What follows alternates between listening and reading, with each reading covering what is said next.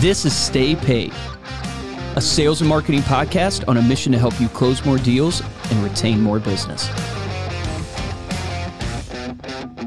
Welcome to another Silver Dollar episode of Stay Paid. My name is Joshua Stike. And I'm Luke Akery. And if you want to be a successful salesperson, you need to master the art of building rapport with your clients and your prospective clients. Confidence in consumers is at an all-time low, with 71% of Americans, according to Pew Research Center, reporting that they are less confident in each other than they were just 20 years ago. How crazy is that? Just 20 years ago. Yeah, there's just a lot of cynicism. There's a lot of cynicism, a lot of skepticism. This general feeling of skepticism can only be amplified when speaking with someone who's trying to sell you something. But there is hope. People want to trust each other, and the best way to do that is to strengthen tell a friend. your relationships. Sorry, my mind went down to your outro. Go on Apple Podcasts. It's to strengthen relationship with clients, right? By building rapport with them. So today we're going to go over some ways that you can tactically build rapport with your clients. This popped into my mind. We're trying to hire salespeople. So if you are a salesperson looking for a job and you believe you have the gift of building rapport, apply at remindermedia.com. Yeah. We're looking to hire the very best salespeople. And I thought to myself, what makes someone, when you meet them, just draw you in? Mm-hmm. Like, what is it when you get on an interview with somebody, you just know, man, that person was engaging. Yeah. And then why were the other people not? Yep. And then I thought tactically, hey, what are the things out there to help you build rapport? So if you want to be that person that is super engaging, that people just walk away from going, man, I really like that person. Yep. You need to focus on these areas. Well, the first one is going to be match and mirror. So this is what your body language, your tone, kind of the words you're saying. Yeah. How do you? The basic concept here is when you meet people, they have a certain demeanor about them and they have a certain presence. And your best thing to do when you first meet them is try to match and mirror that presence, right? And the idea here, now Grant Cardone might call this gimmicky. Mm-hmm. And I've thought a lot about this, right? Because he even says this stuff is like gimmicky. I don't believe it's gimmicky. I think if I call an older lady and she picks up and she's softer in tone and has a Southern accent. Now, I come from the South, but has a Southern accent. I'm not going to be super loud and aggressive, because I know that's not her style. Yeah. And so I'll naturally endear myself to her by being a little softer. She'll be non-threatened by it because it's more her style. It's more her speed, right? And you see this whenever you talk to somebody in New York City versus you talk to somebody in California. There's a definite difference. If you talk that slow to someone in New York City, they're going to probably hang up on you. Exactly. And so there's literally studies done on this to where when you start not only matching kind of the body tone or the body language and the voice tonality, but also the words people start using, because people don't want to feel dumb. So if they don't use big words, don't use big words. You use the same words use to describe things. There's a comfort in familiarity. Yes. Right? So if they're able to experience something that's familiar to them, that's going to help you. I think the big point here, though, is also to still be yourself. Right? Don't create a new persona or put on a fake voice or something like that. You can still, at least from my experience working with others, is like you can still kind of match the pacing without being fake. Yes, correct. Because people will see right through the inauthenticity. The second tip for building rapport is to listen actively. Yes. Right? So this is, if you wonder what active listening is, have you ever... I'm sorry, why wasn't listening? Yeah. Have you ever been talking to somebody and they're nodding? They nod back to you. I do. Or they point their finger and they go, Like you are going, this person is active listening. They are engaging in the conversation. Josh is doing it to me right now. I didn't even realize it. They're engaging. And it actually does make you feel better. And when you're a speaker up on stage, guess who you look for out in the audience? Oh, the active listeners. You look for it on Zoom. Yes. Like if you're talking on Zoom, we'll do it at our meetings or whatever. I'm always looking for it. And if I don't see anyone on the first page, I'm going to the second page. Like just give me anybody who's nodding along. Ariel's always good at that. Good with it. But give me anyone who's laughing or nodding along or smiling. Because you feel they're into it. But now don't overdo it. Because if you're nodding too much, then you actually do the complete opposite of what you were trying to do. Then they know, oh, you're definitely not listening to me because not every point I'm making is that good. I know this. Right. So people make that mistake. I make that mistake all the time where you're over nodding, and they're like, oh, you're not listening to me because you wouldn't say and some of the ways to get that out, like you want to ask questions that show interest, right? That show that you're interested. You also want to, one of the things I found doing some research on this is showing empathy. right? So empathetic sellers, they're aware of what's going on in the here and now. So this is part of it, being active. When you're actively listening, you're being part of the here and now rather than thinking of what they're going to say next, right? They're aware of verbal clues, which goes back to a little bit to the match and mirror, but this idea, if the person you're speaking to is speaking up or they're quieting down or they're repeating words, that means something. It might mean that they don't feel like you are listening well enough.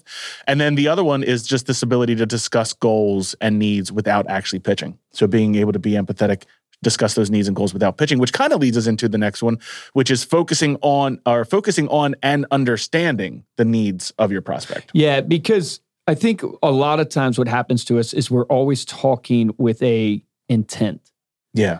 Do you know what I mean? Meaning like we're always trying to drive towards some gain for ourselves, which you can't really avoid that. You can't avoid it. It's your job. It's life in general. Right. But the key is to recognize, like a big thing Ricky Cruz says, which we had on the podcast at one time, is if you're scared of picking up the phone, it's because you're trying to sell somebody. Instead, you need to take the posture of you're trying to help this person and you need to call and go, I'm not trying to close a deal on this call. If I do, that's amazing. I'm trying to help this person, and helping this person probably will lead to closing a deal. And putting yourself in that mindset of truly wanting to help. I think of your brother, Stephen. I bring him up a lot, but we work with him a lot. And we actually recorded calls that he was making to Facebook leads. Maybe we'll try, this is just a no for us, but maybe we'll try and put a link to these videos in our show notes. We build a little playlist on YouTube as well. And you can watch how he makes the calls. And if you listen to his tone of voice and the way that he forces himself to smile before going into the conversation, but most importantly, he's genuinely curious. Now, I don't know if he's faking it. He probably is to some degree, but gosh, he sounds, I know what he's doing. And I'm like, oh, wow, this guy's really interested because every time they're answering a question, he's like, that's awesome. Hey, I was just kind of curious, like how many rooms are you looking for? That's great. Yeah, we have lots of that. And he's just continuing to ask these questions that shows that he's interested in the person, even when they come into the call saying, oh, no, I'm not actually looking, I'm fine. Oh, I was just curious, like what were you looking for? If you get past the transactional part of your sale to the more value-driven relational part of your sale, it will increase your sales phenomenally. It wasn't until I stopped calling for commissions that I actually started making real commissions. Like it's like that is the thought. That's powerful. All right, number 4 is finding common experiences with your prospects. Yeah, this one's maybe not as obvious, but when you think about it, it's super obvious. It's you connect with people who are like you. Yep. And they're like you in their experiences. So if there's somebody owns a dog and you have dogs, you're connected over commonality. If somebody went to Liberty University and you went to Liberty University, you're connected over those shared experiences. Like you naturally meet people in your life. Like today I got interviewed on a podcast and the guy that was interviewing me, I start out like I normally do. People ask me to tell my story. So one of the things I share is I go, hey, I grew up in a family of 8 kids and I was homeschooled because it was something it's super unique. And it draws people in. And he literally goes, no way. I was homeschooled all the way to college too. And I said, yeah, my dad was a pastor. And he goes, no way. They tried to get me to become a pastor. And I was like, but we naturally had what? Commonality and rapport. Our rapport based upon commonality. And it's like, that's the power. So what you want to try to do is try to find commonality. And at a high level, commonality can be built on some simple things like where you live, like the places, like if you're a real estate agent, the places you love in the area that you're at and finding what they love out about that. Their family, do they have a family? Do you have a family? You can it's easier now more than ever with social media. Like actually do the research. LinkedIn is a great place to look, especially for places like if you went to the same college or you have any shared background in terms of work experience. People love talking about what they do for a living as well. So that's always something that you can bring up to build rapport with. But there's really no excuse to not at least do a little bit of research once you know who your prospect is to learn about them. And if you're brave, people are going to be like, but think if you're common in religion and common in politics, and think about those strong, like how common in sports team. I'm going to put sports team up there next to religion and politics because people are very political and religious about their sports teams. But the point being is like, if you can find commonality on those things, you can really move. And look, I pulled this, I found this quote, I guess you'd say, or whatever, from Rain Sales Training, where it says, building rapport isn't a script. It's a discipline. And Yes. the point there is you cannot script this out. This is something you have to practice. You have to work on it. You have to fail. You have to refine it and understand that sincerity ultimately is going to be the key for all building rapport. All right. Thank you so much for listening. You can head on over to staypaidpodcast.com for the show notes and the video of this episode. And if you like this episode and looking for ways to support the show, the 2 ways we ask you to do it. First is to head on over to Apple Podcast and drop us a 5-star review along with a comment. And the best way, I could felt myself going really fast there. The best way, Ariel said, make this under 10 minutes. We just crossed the 10-minute mark. Whew. Best way is to share this episode with a friend. Luke, Yes. Ariel, or Ethan, what's ET short for? Extraterrestrial. Because he's only got tiny legs.